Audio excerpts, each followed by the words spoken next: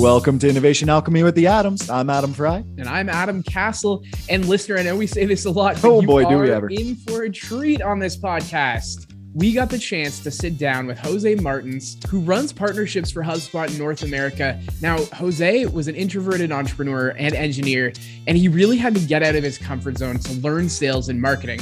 He claims that he doesn't have a sales personality at all, but has studied and learned on the field for the past 10 years, becoming a top 1% sales performer at HubSpot and becoming a sales and growth coach and mentor for startups across North America. And we get into some interesting things here. I mean, we're talking about tracking talk time on calls as a sales rep to make sure that you're talking less and listening more. Absolutely. It's all about the inside baseball here for HubSpot. They share a lot of secrets with us that you normally don't. So your listeners here, you're in for something special. The other thing he goes into was he discovered that being an introvert is actually a superpower in sales. Incredible conversation around that. Something you wouldn't think about. No. And so if you're someone that's sitting out there thinking, I'm really bad at sales, I don't really enjoy talking to people a lot, I like to keep myself a little bit insular, you may have a superpower inside you that we're going to unlock using this conversation with Jose. So we hope you enjoy it. Enjoy. All right, listener, welcome to Innovation Alchemy with the Adams. Today, we're joined by Jose Martin. Jose is a mentor, coach, former entrepreneur, and now working in partnerships with HubSpot for startups. Jose, thank you so much for joining us today. Thank you, Adams, for having me.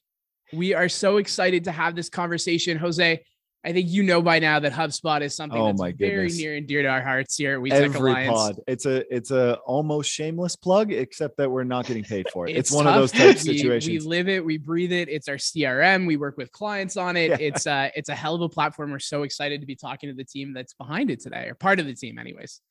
That's great to hear. It was the same for me. I'm not a marketer, and so 7 years ago when I learned about HubSpot, I'm like, I wanted to either work at HubSpot or do something in the ecosystem of HubSpot, because this is like a no-brainer thing everybody should be doing. Every other month, it feels like you're adding another, there's a new program, there's a new update. Tools, we've got a resources. New something are going on. It's like, no wonder you wanted to move over there. It's fantastic. You know, would you be able to give us a little bit of your background? Where did you start, Jose? Yeah, what got you to HubSpot? HubSpot. We didn't start there, did we? We did not. So I came to the US about 13, 14 years ago, actually 14. And I came to do an MBA. I'm an engineer, but I wanted to go into business. I wanted to start a business myself. My family is an entrepreneurial family. My dad is an entrepreneur. And it's always been a chip on like inside our, I guess, my DNA to just own or start a company. So I came to Babson College in Boston, which is known for entrepreneurship. And the plan was learn business a little bit there and also start a company, which I did. And this is over a decade ago. It was a great experience. It was funny. I found my co-founder before I found the business idea. That's amazing. That's awesome. That's uncommon.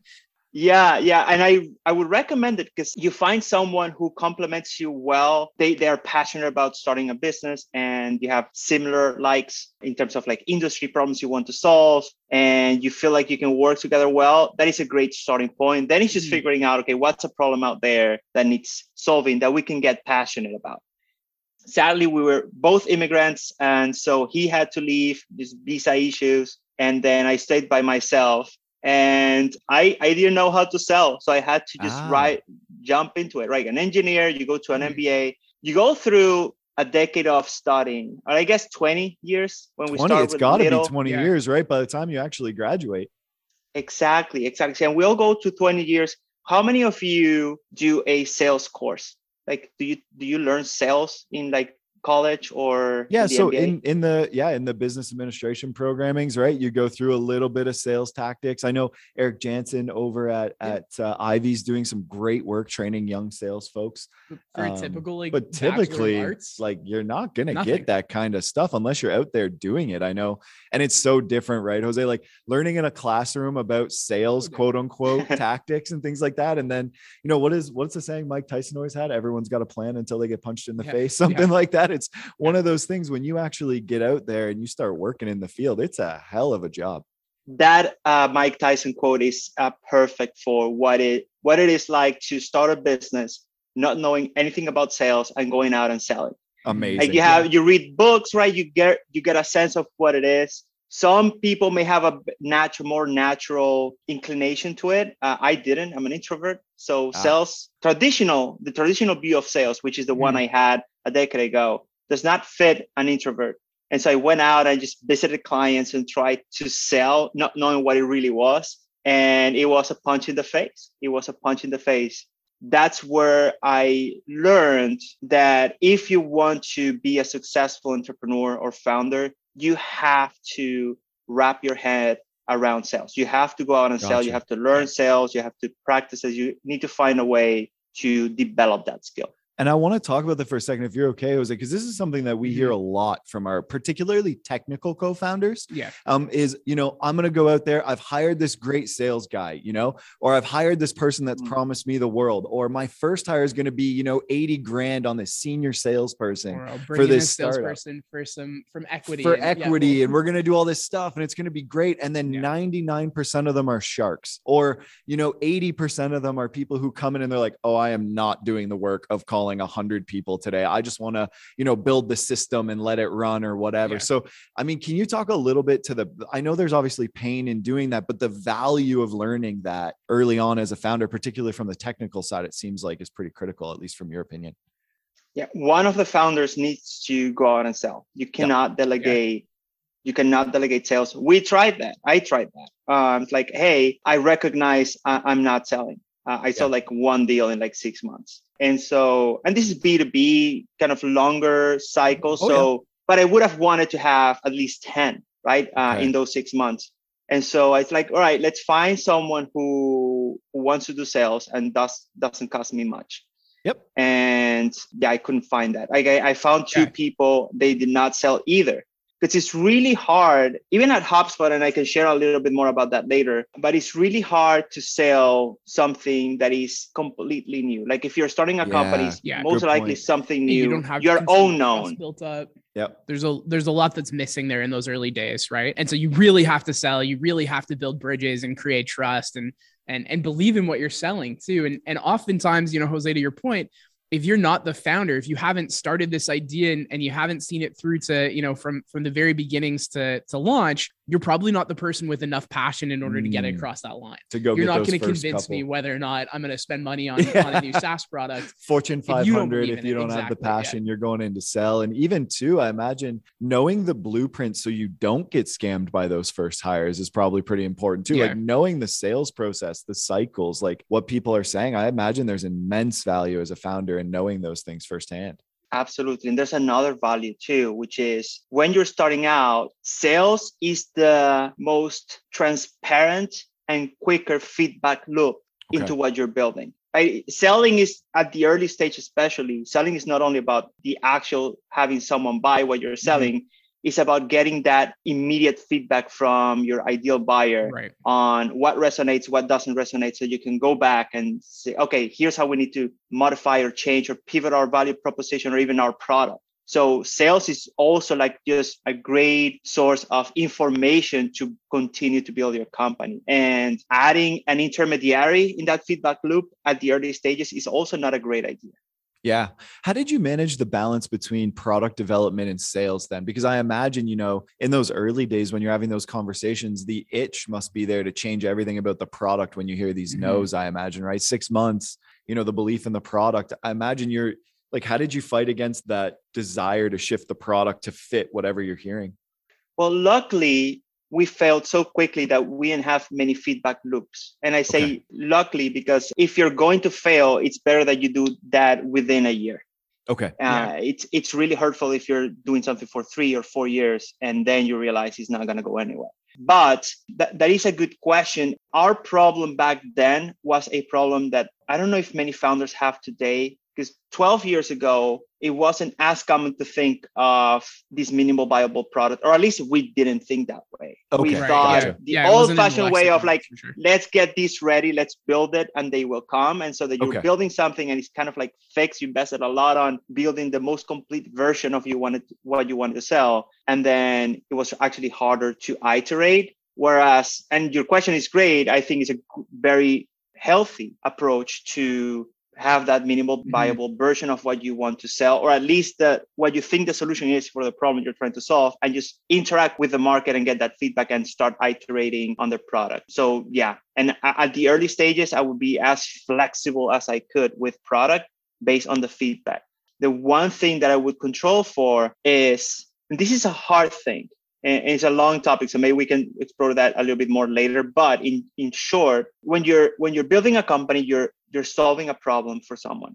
Mm-hmm. And the best thing you can do is to have a narrow definition of who that someone is. Okay. Many startups and founders have the issue of, well, I don't really know who I'm selling to, so I'm just going to sell to everyone. Okay. That becomes a problem, because now you're getting feedback loops from different types of buyer personas, and now your product development could become a mess, because then now you're trying to then you start building it for different groups. Well, and I imagine you're incentivizing your salespeople in those early days with like, hey, the more you close, the more you make, or the more you close, the more equity you get. So they're getting all these feedback loops, chasing everything they possibly can. They may not even and then they're saying to the throwing over the shoulder to the product people, I'm hearing all these things. We got to change the product. I need the button over here. I need to move this way. We need this new feature. And you're sitting there as the product team going like, who am I building this thing for? Right? Like, who is this actually for at the end of the day? That's a great point. Exactly. So the business, you end up inevitably, your founder leaves, you give it a go for about 6 months, you hire some sales folks, inevitably it doesn't work. What leads you to HubSpot at that point? Or is it the immediate jump? Is that where you head next? It was not. So I made 2 decisions in the same exact moment. The 2 decisions were simultaneously to close the business and to get into sales. Like, okay. This is not going to happen to me again. I will never let this happen again. Yeah, it is a scary decision. I don't know which one was scarier, closing the business or getting into sales. But I was lucky to find a startup in Seattle who had just raised their Series A. And they were hiring salespeople that had engineering background. So it was a perfect fit. Okay. And so I started sales there. And I did that for a couple of years. I did 1 year as a rep, and then, as a startup grows very fast, a year later, I was managing a team, and then I did that for a year. And that was good. That was a great experience to see how sales works at a startup, recently raised Series A. So you're still trying to figure some stuff out. But then the opportunity of HubSpot came along, and HubSpot for me was, okay, now I'm going to school, right? Now HubSpot has a well-defined sales process, has all these methodologies, very well thought out. You're going to educate yourself in sales. This is getting the MBA in sales sort of on the ground, right? Yeah. Before we jump too much into the early days, I'd love to know, as a technical engineer going into that sales world, any tips for those early sales reps at that Series A company? I imagine that must have been just hey, sink or swim, throwing you into the fire and away we go. But those early days is very much so still figuring it out. You, like you said, you don't have the systems defined. Perhaps you didn't even have all the automated email opportunities and inbound stuff we have now back then, right? Yeah. So I'm curious, what are some of those foundational, Series 1 hire, maybe you're, salesperson 8 or 9, what are some of those tips and tricks you've got there? That's a great question. So when I look at a startup in general, regardless of the role, I first look at the founders. Mm-hmm. Okay. Especially that early on. The companies, as they grow, they build a shield against market fluctuations or unexpected events, right? Unexpected events, let's say COVID, right? A huge unexpected event. COVID is a huge unexpected event. It destroys a ton of companies. Now, the thicker your shield, the less your survival is in jeopardy, right? Okay. So HubSpot was lucky enough that when COVID hit, we had enough of a shield to deal against unexpected events. When you're a Series A startup, any unexpected event can kill you. It's major, yeah. And so one of the biggest components of a shield is your founders. Who is leading this organization? Do they really believe what they're doing? Have they done this before? Amazing. Who's backing them up? How much money do they have? What's the runway? If I'm interviewing for a startup who just raised Series A, I might want to ask, okay, what's your runway like? We're talking about you have 3 months of runway. So am I interviewing for a role that is maybe gone in 3 months, but you have a 1 year runway? All right, so we have a little bit more stability. So in my case, this was a company that was the second startup by a founder who was experienced. And this was a second startup in the same space. So this founder had kind of already seen the movie. It was like Godfather Part 2 for him. I love that. That's so great. You're already working in flywheels before you get to HubSpot. So that was good. And then I interviewed with the person who was going to be my sales manager. And he was an introvert as well. And that for me gave me a little bit more of a belief that I could do it, because this person is an introvert. My vision of a salesperson is you need to be an extrovert or fake being an extrovert. Okay. But now comes this sales manager who's also an introvert. Like, all right, so and he was doing really well. And so I'm like, okay, if an introvert can make it in sales, maybe I can make it. And so that was a big part of it as well. That's awesome. I'm so curious to know, what are those attributes as an introvert that you sort of turned into superpowers in sales? Because I imagine there's a lot of empathy, there's a lot of sort of EQ that you've got in there that can help you to sort of really fuel this type of roles. What are some of those features that you have that you think really contributes well to that sales role or complements it? Well, I wouldn't say just me. I would say in general. In general, that's what I meant. Yeah. That's the evolution. That's the evolution that I've seen in sales, where 10 years ago, and my dad is of that school of 80s salesperson, like Glenn Gary, Glenn Ross. Right? Oh yeah. Always be closing. Very out there. Always be closing, right? You wanted the steak knives. Yeah. And that is the 80s version of a salesperson. And not that it doesn't exist anymore, but I would argue that today, we're in 2022, the introvert actually has an edge over the extrovert in sales. Wow. Interesting. And the reason is there's a ton of information out there. Like every buyer can get information about their problem and potential solutions and even vendors online or through peers. Like access to information is not a problem anymore.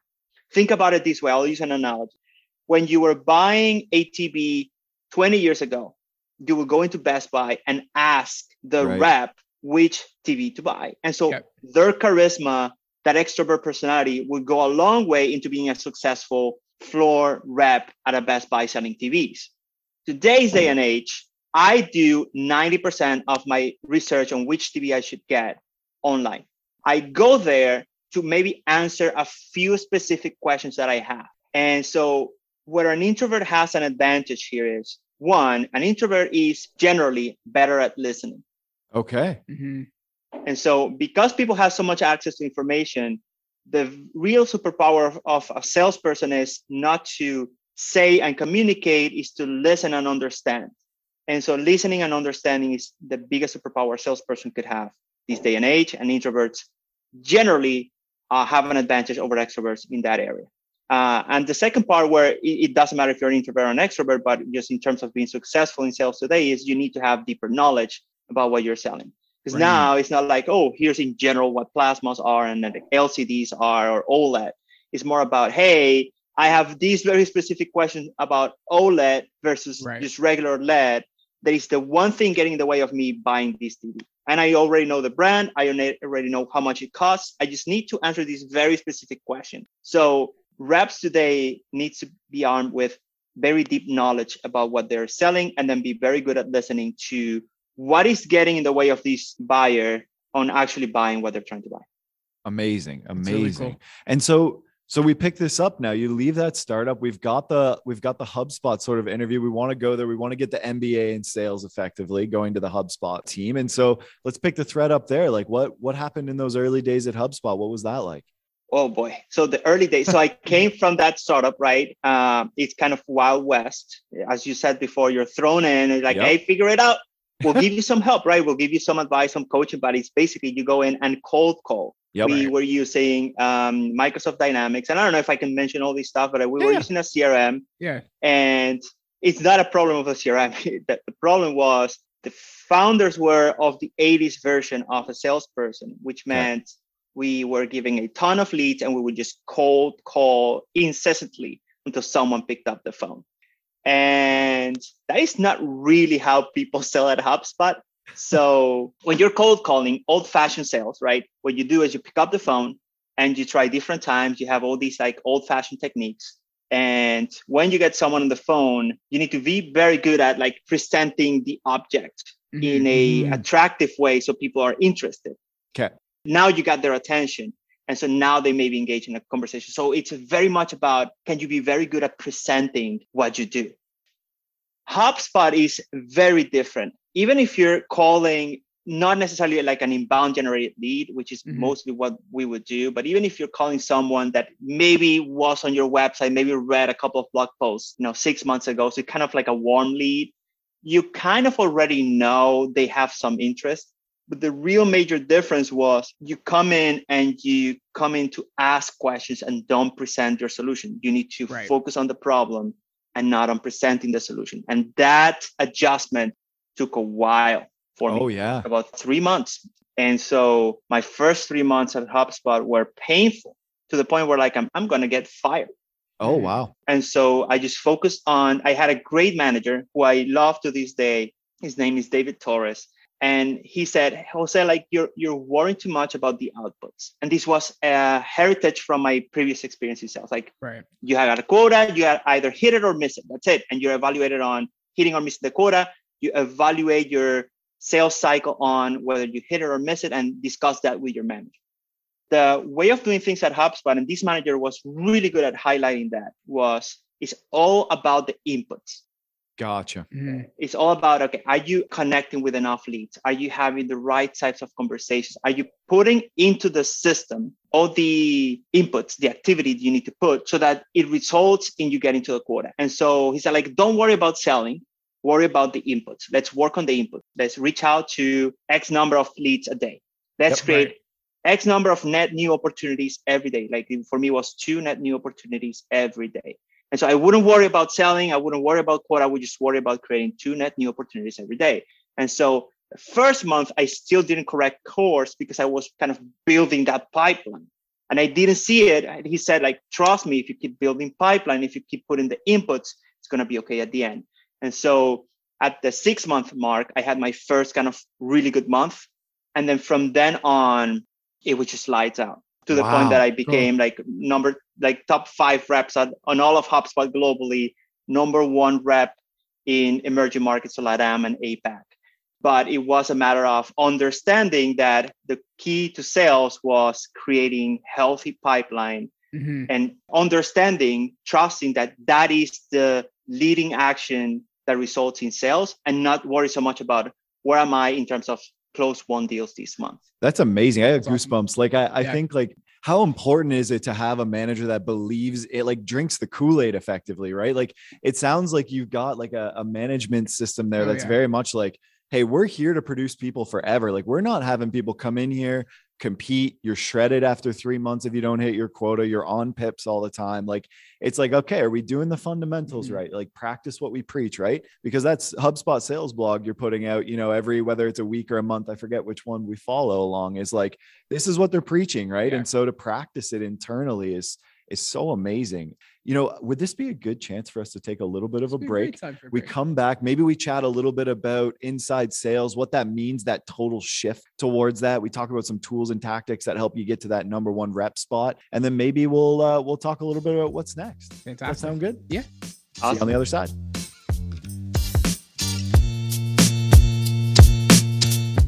If you're a startup founder looking to scale your business to unicorn status and beyond, look no further than the highly rated, easy yet powerful CRM and marketing platform HubSpot. Better yet, qualifying founders can get up to 90% off the subscription. Go to HubSpot.com/startups to learn more. That's HubSpot.com/startups.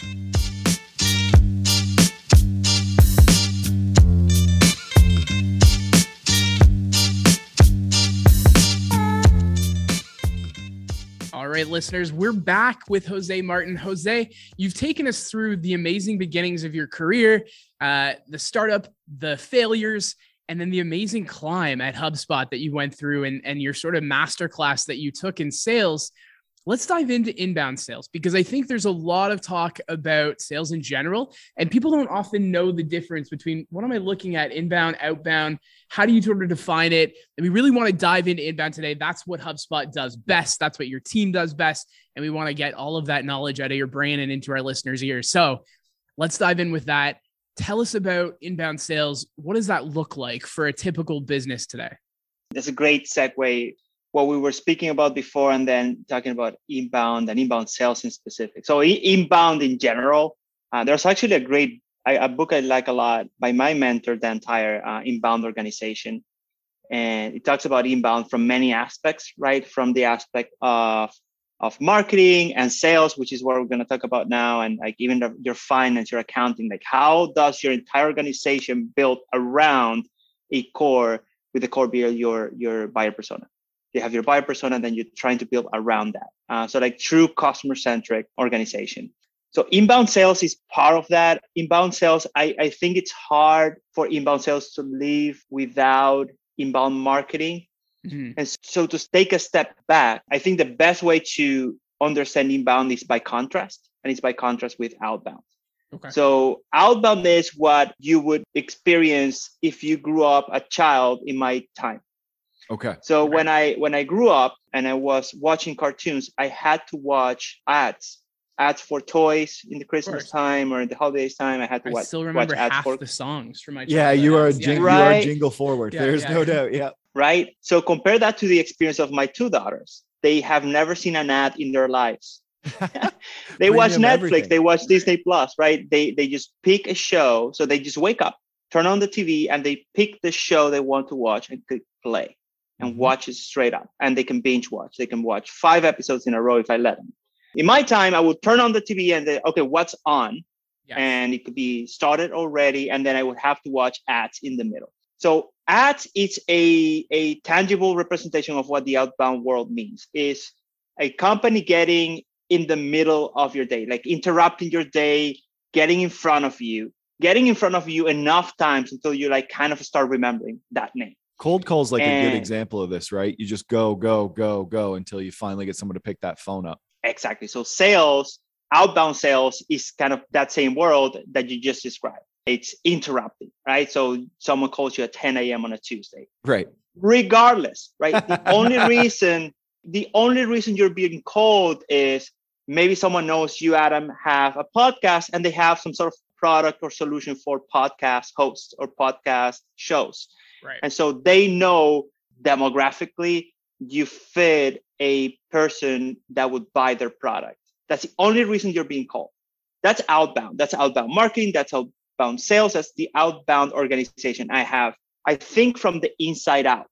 I have a product I want to sell. I have someone I want to sell. You have this idea of campaigns in sales, like, oh, let's sell to in B2B. Let's sell to this industry. Let's call all the companies that fit this X criteria. And let's just start calling all those people. So inside out.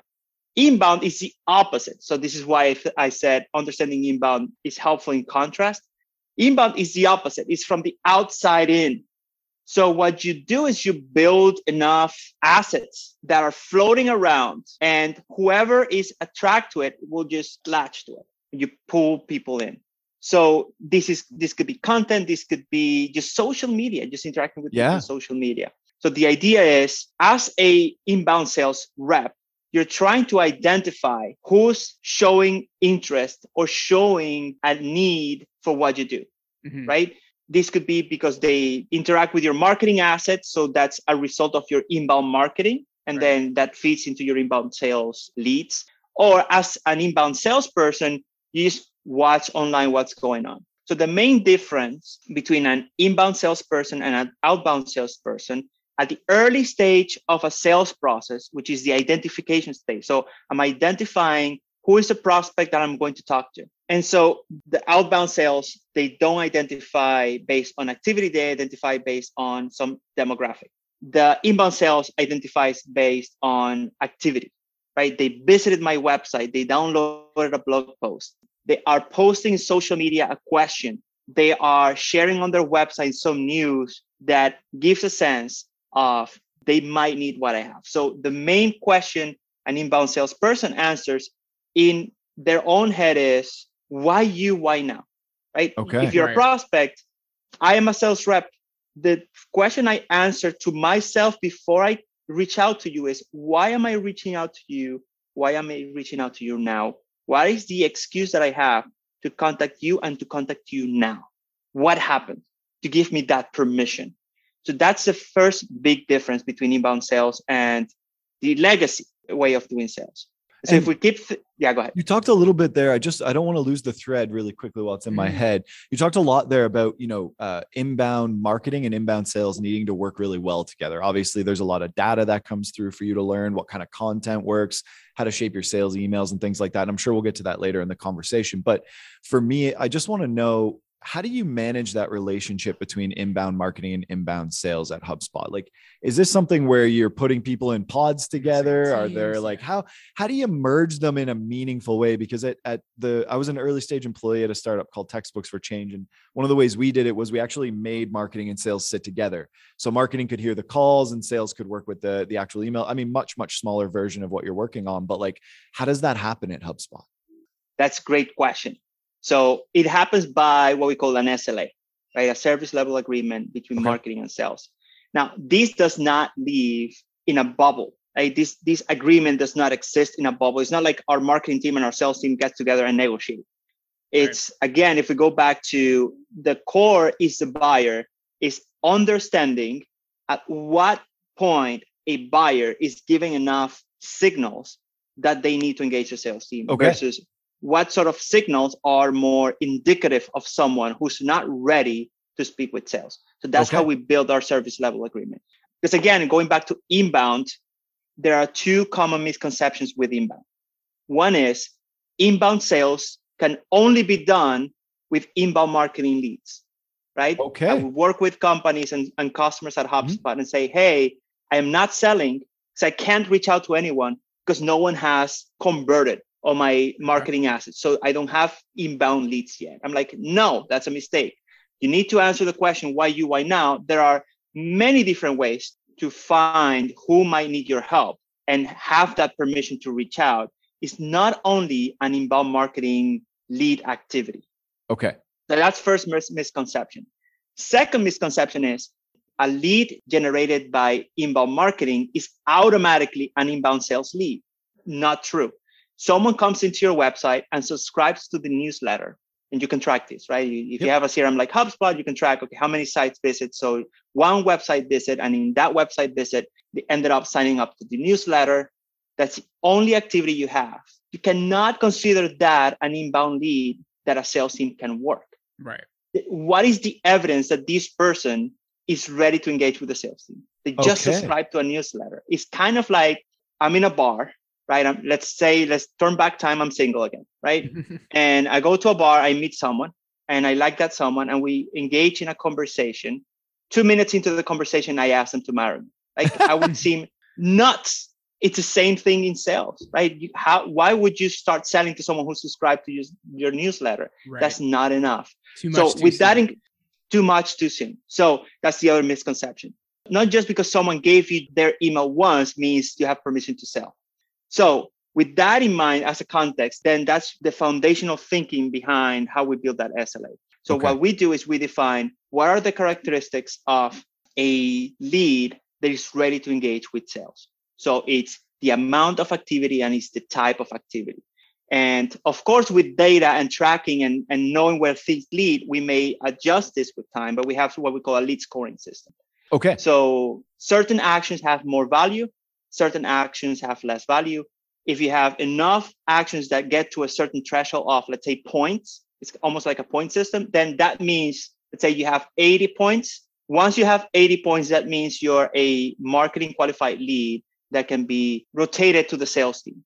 Okay. Right? So you actually have this broken down right to a science based on the data. It's like, this is the exact definition of a marketing qualified lead. Now, my question to you would be, in those early stages, when you sort of contrast that with your experience in an early stage startup, should you just be calling everyone that signs up for the newsletter anyways? Or is it still good to have this thought process and this intention around going and doing this the right way? Because I imagine with our early stage startups, every time there's even one activity, even if your lead score was 0.5, they are running through a brick wall to get in front of you and talk to you. Do you know what I mean?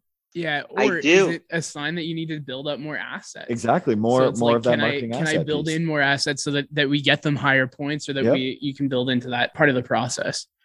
Well, so then you take other stuff into the equation. So like for HubSpot that has so many assets, part of the component is number of activities, right? So we have so many assets. All right, so let's discard that because you're a startup. You don't have like 10 site visits and 5 downloads and whatever, like 10 different types of activity. Let's say you only have one. Well, like then you focus on what is the actual activity. Is it subscribe to a newsletter or is it clicking on talk to sales? Okay, gotcha. Right?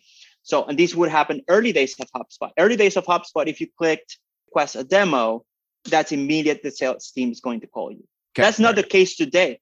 Oh, that's really? Not enough. No. That's not enough points. If you say, even the book of demos, not enough points to get to the sales team. That's incredible. Request a demo. If you only visited our website once and there's no other activity, you just went straight up to request a demo. That is not a great sign action. Okay. Like from a very selfish point of view, if you're a sales rep, this lead has not shown you enough intention for you to think this person is serious about buying. This is just someone who's curious. Okay. I'll give you an example in a different industry. Because I used to work with auto dealerships. Okay. Auto dealerships will have this problem. They will tell me, my problem is not generating leads. My problem is understanding which of these leads are people who are curious or people who are serious about buying. Like my boss, when I started my career, he loved the car Audi. And he would go every day to the Audi website and learn more about the Audi A4, which was the car of his dreams. Every day. He had 1,000 website visits, right? But the problem in certain industries is you have so much curious people. It's the same thing like universities, right? How many people log into like Harvard and MIT to see what they're doing, or University of Toronto, right? So for them, the trick is to embed almost to put like a wall between accessing sales and just learning about what the company has to offer. So in one of the cool tricks for auto dealerships with inbound marketing and understanding which leads are ready for sales was not only download the brochure, but after you download the brochure, you get an email, I think it was 2 days later, asking if you want to speak with a sales representative. There you go. There's your trigger point. So now you're saying, okay, not just because you downloaded the brochure, I'm going to reach out to you, because I get 1,000 leads a day that way, of which 950 are at bad, 50 are good. You don't know which one is which. Okay. So that answers your 2 questions too, right? Why you, why now? Why you downloaded the brochure. Why now? You responded to an email that we had in a cadence for you 2 days later. Okay. Ping, here we go. Inbound sales lead, right? Why you, why now? If you can check both those 2 boxes, you're going to be in really good shape. I do want to take some time, Jose, and get a sense of like, what are you seeing in inbound sales? What are the shifts? What are some of the new tools? Like, I know the pandemic's really changed a lot of things in sales. And so I'm curious from your perspective, where do you see this going? What's changing right now? What are some of those pieces that you see? It's a good question. So there are a few things that are changing superficially. Okay. And I don't mean that as they're not important changes, but they're on the surface of what sales are. Okay. There are some changes in technology, which are really good. It's good for everyone. It's good for the sales team because it makes them more efficient and effective. And it's good for the buyer because you get less annoyance from the sales team. Okay. And then there are like core sales stuff that are not changing at all. Like, I don't think they will ever change, but they're becoming maybe more important as time goes by, and the pandemic maybe has highlighted these. So on the superficial level, like on the surface, the outer area of what sales are, things that I've noticed with, especially during the height of the pandemic, was empathy as the number one differentiator for any human being, but for a sales rep. Okay. Empathy was number one. Empathy became the number one trait that a successful rep would have, because a lot of people were going through a lot of stuff. Some lighter, some tougher. People were losing jobs. My sister lost her job. Someone in my family died of COVID, and a lot of people had these, right? Some people were working from home, but they had a great setup for it. Some people were working from home with a terrible roommate.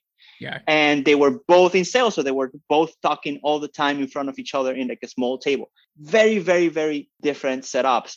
So recognizing that everybody was dealing with a lot of different stuff during the pandemic required a lot of empathy.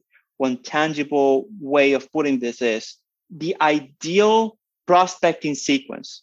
In my first 4 years at HubSpot were the 2-day follow-up, right? Once you have the why you, why now, and you're trying to reach out to someone, the one true reality in sales most of the times is that most prospects, even when interested, they won't reply to your connection the first time.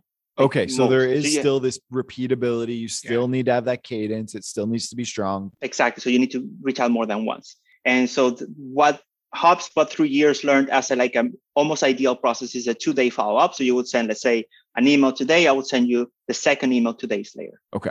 With the pandemic, you had to expand that a little bit because no one was answering emails that quickly. Yeah.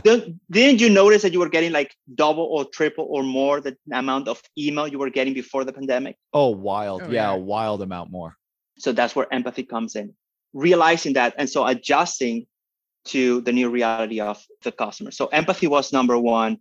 And then inside sales became way more important, right? Even in industries that traditionally did outside sales, like people just go out and go on site to visit customers, that was not happening. And so you needed to sell from your desk through Zoom. Right. And so that is a different setup. Now your charisma, right, is a different skill set. Yeah, you're relying on different muscles, right? I think too, like it sounds to me like there would have been probably an unfair advantage to those that were willing to pick the phone up likely in the pandemic, right? Like, I mean, you might have had a bit of an auto correction to like, okay, my emails aren't coming through. Maybe I should add a voicemail call script to this, or, maybe I should bring LinkedIn into my repertoire a little bit more, right? To find a new, unique way to empathetically reach out to somebody and say, hey, I know you're probably crazy swamped. Just wanted to reach out to you to let you know that, we're still interested in doing this deal or something along those lines. Exactly. So yeah, inside sales becoming more important. Empathy as the key differentiator. And probably I'm biased here, but I would say because you're doing inside sales, because you're going through sales motions a lot through like Zoom and, from your desk, tend to think, and you're doing this all day, right? We started thinking of this term Zoom fatigue, right? Everybody has heard of this. You never heard of this before COVID. Yeah, no, you would. Well, you barely even heard of Zoom before COVID. I think, what I mean? Like, I mean, even from our perspective as a service provider example, like we shifted from probably having maybe 4 or 5 client interactions a day to like our needs being like ours. 14, Adam's Zoom room was open for like 12, 13 hours a day. And like our clients who needed us at the time that they did during the pandemic, they would just take that time. And so like that Zoom fatigue, man, holy moly. And talk about lack of empathy, like staring at a computer screen and expecting it to be a human being. There's just no way. You know what I mean? Yeah. Like, are you okay? Are you safe? Do you feel safe? Can you talk? How's your family? Right?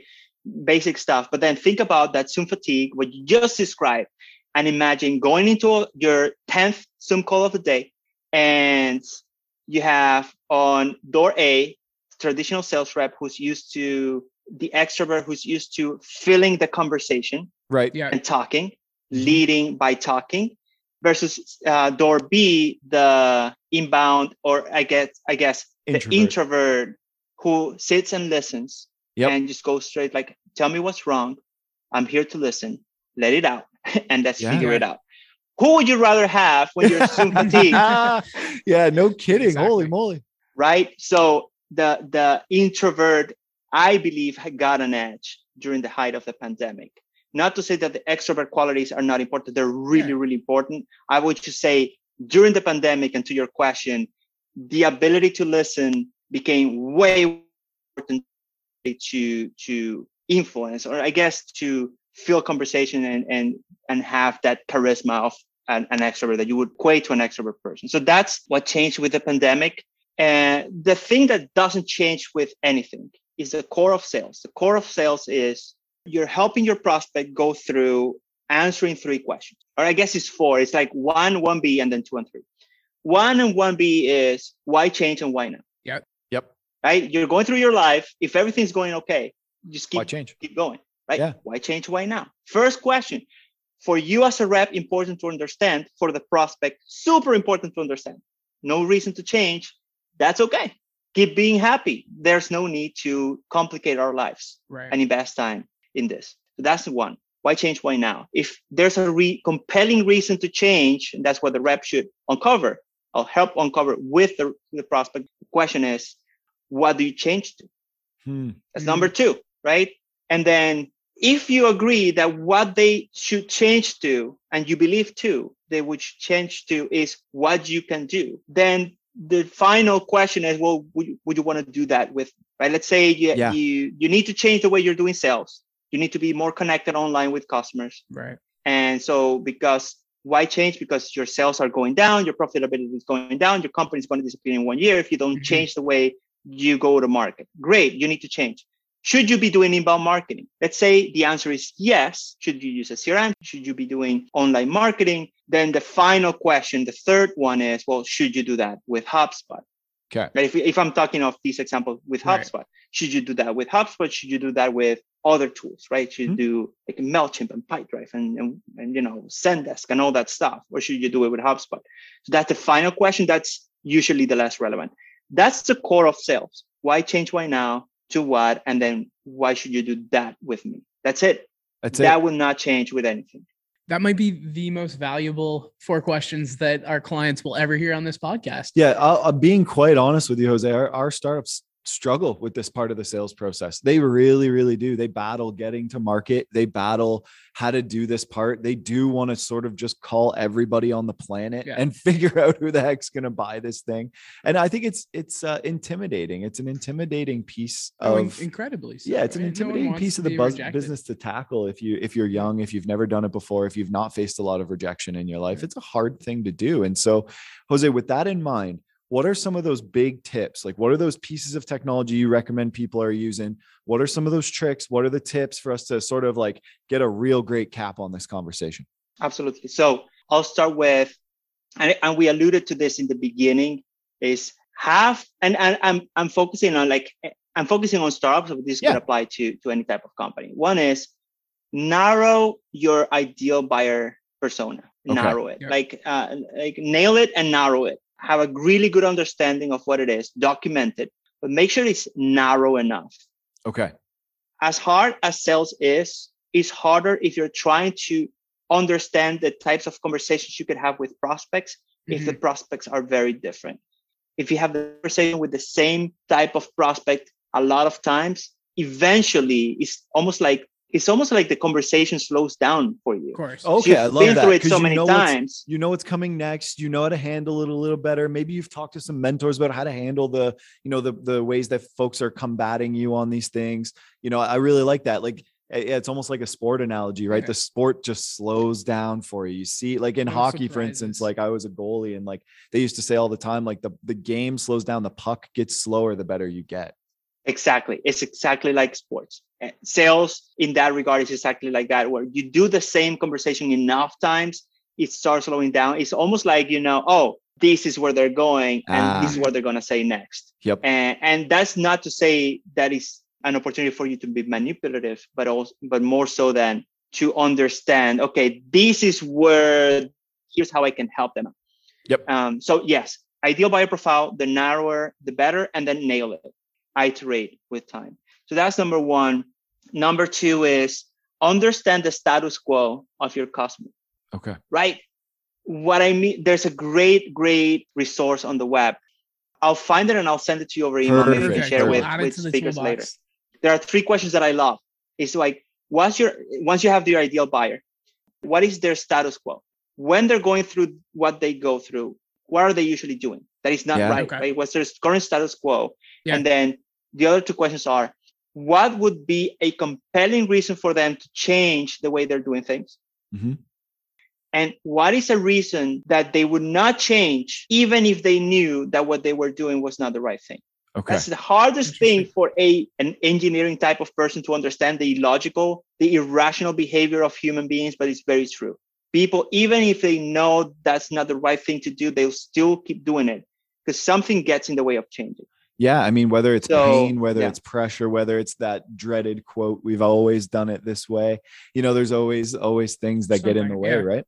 Yeah, exactly. So if you understand those 3 things, then you have a better chance of understanding how you can help navigate these conversations with prospects and understand where you cannot help. That's a very valuable part of sales. It's not really about selling to people who don't need what you have. That's terrible, actually. It's terrible for them. It's terrible for them. It's terrible for your business. Is that customers who should not be your customers tend to be unprofitable customers and tend to be people who would actually be detractors in the market for you. So you should avoid signing customers who are not your ideal customers at all costs. Okay. So that will help. And the other thing is there's a lot of tech that can help you with sales. And I know I know I may seem biased, but I think CRMs are crucial for a well-organized sales machine. Understanding, documenting, measuring what's working and whatnot, iterating on process. That's very valuable. One semi-new tech in sales that I really, really like is called conversation analytics. And so one we use at HubSpot is Gong. Gong.io, and I'm not being paid to say their name. No, I just love what they do. Like if I didn't work at HubSpot, I might want to work there. And what they do is they record your conversations with prospects. Let's say this conversation we're having on Zoom, we could record it. And then it would tell me stuff like, how much time did I speak? Like, what's the share of the conversation? And if I'm a rep, I want that to be under 50% for sure. I want it to be around 35, 40%. I want the prospect to be the one talking. It's their problem we're trying to solve. There's other stuff like, how many questions do you ask per hour? The more questions you ask per hour, the better consultative seller you are. So sales conversation analytic tools are very helpful to understand opportunities for improvement in how you conduct yourself or how does your team conduct themselves during a sales conversation with a prospect. Really cool. So your reps that have that must really trust the process. I mean, I can imagine how much anxiety inducement that would get to get that report. Like you said, in those first 3 months, when you're trying to transition from that old school sales, like outbound, I'm going to push this thing to you and I'm going to find you where you're at, and then go to this where it's like, hey, your stats are showing you are talking way too much on these conversations. You are not asking enough questions. Like that must have been just like running into a brick wall. Like, holy moly, they do it different here. And this is really neat. Exactly. Very cool. Well, Jose, I want to thank you so much for joining us. I know we say this, I feel like every time on our pod, but that was one of the most insightful conversations around sales I really think I've ever had. And I've had a lot of them. So I really genuinely appreciate you being here. That was such a great conversation. Yeah, I think it was so great to see sort of things from a microscopic lens of, you've had boots on the ground, and then the telescope too, of now seeing sort of a whole industry and how sales is evolving. And what an awesome conversation. We're so appreciative for you to be here today. And Mina as well, who connected us. She's our HubSpot rep in Toronto for HubSpot Canada. We're very thankful to her as well. Yeah. Awesome. Thanks, Jose. Thank you, guys. This was a lot of fun. What a great episode that was. Holy chock full of information. What a good conversation. Who knew that you could use AI to track some of these metrics for conversations like that? And not only that, it matters. Like, it's not just a matter that they've got the AI to do it. They're actually tracking these things and getting better outcomes, just learning to listen more to the customers when you're on the call. And the customers are happier because of it. It's doing a net social good by listening more. Such a cool piece of technology, and what a great application for it. And Adam, there was a lot of stuff in here. So if our rock star producer, Jean-Marc Vachon, were to store those for the listeners, where might they find that? You can find it at wetech-alliance.com/podcasts. Inside the Innovation Alchemy Toolbox, there will be tons of information and all of the tools and tips that Jose spoke to us about during today's episode. Enjoy.